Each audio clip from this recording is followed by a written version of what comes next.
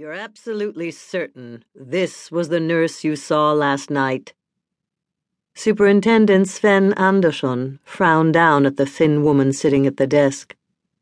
Her lips were pressed tight shut, and she'd shrunk back into her loose-knit poncho. Yes, I am. With a resigned sigh, the superintendent turned back into the hallway. Holding a yellowed black-and-white photograph between his right thumb and index finger, he paced the room, pausing deliberately before each window.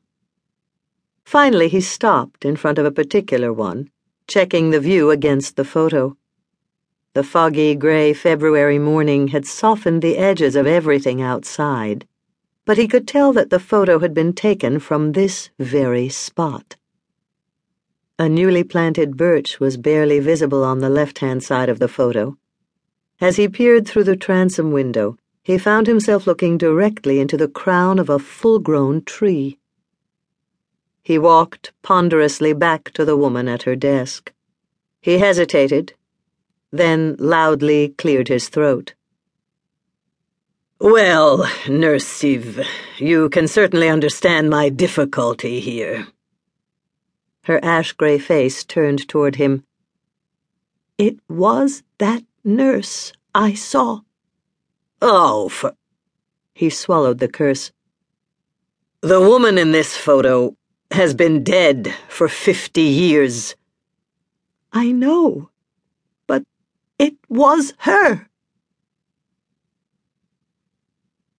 Chapter 1. The night nurse, Siv Passion, had just stepped into the hallway when the lights went out. The street lamps outside spread a weak glow through the tall windows, but not enough to light up the hall. It appeared that only the hospital had lost power. The nurse stopped short and spoke aloud into the darkness. "My flashlight." Hesitantly, she returned to the nurse's station. With help from the street lamps, she fumbled for the desk chair and sank down into it.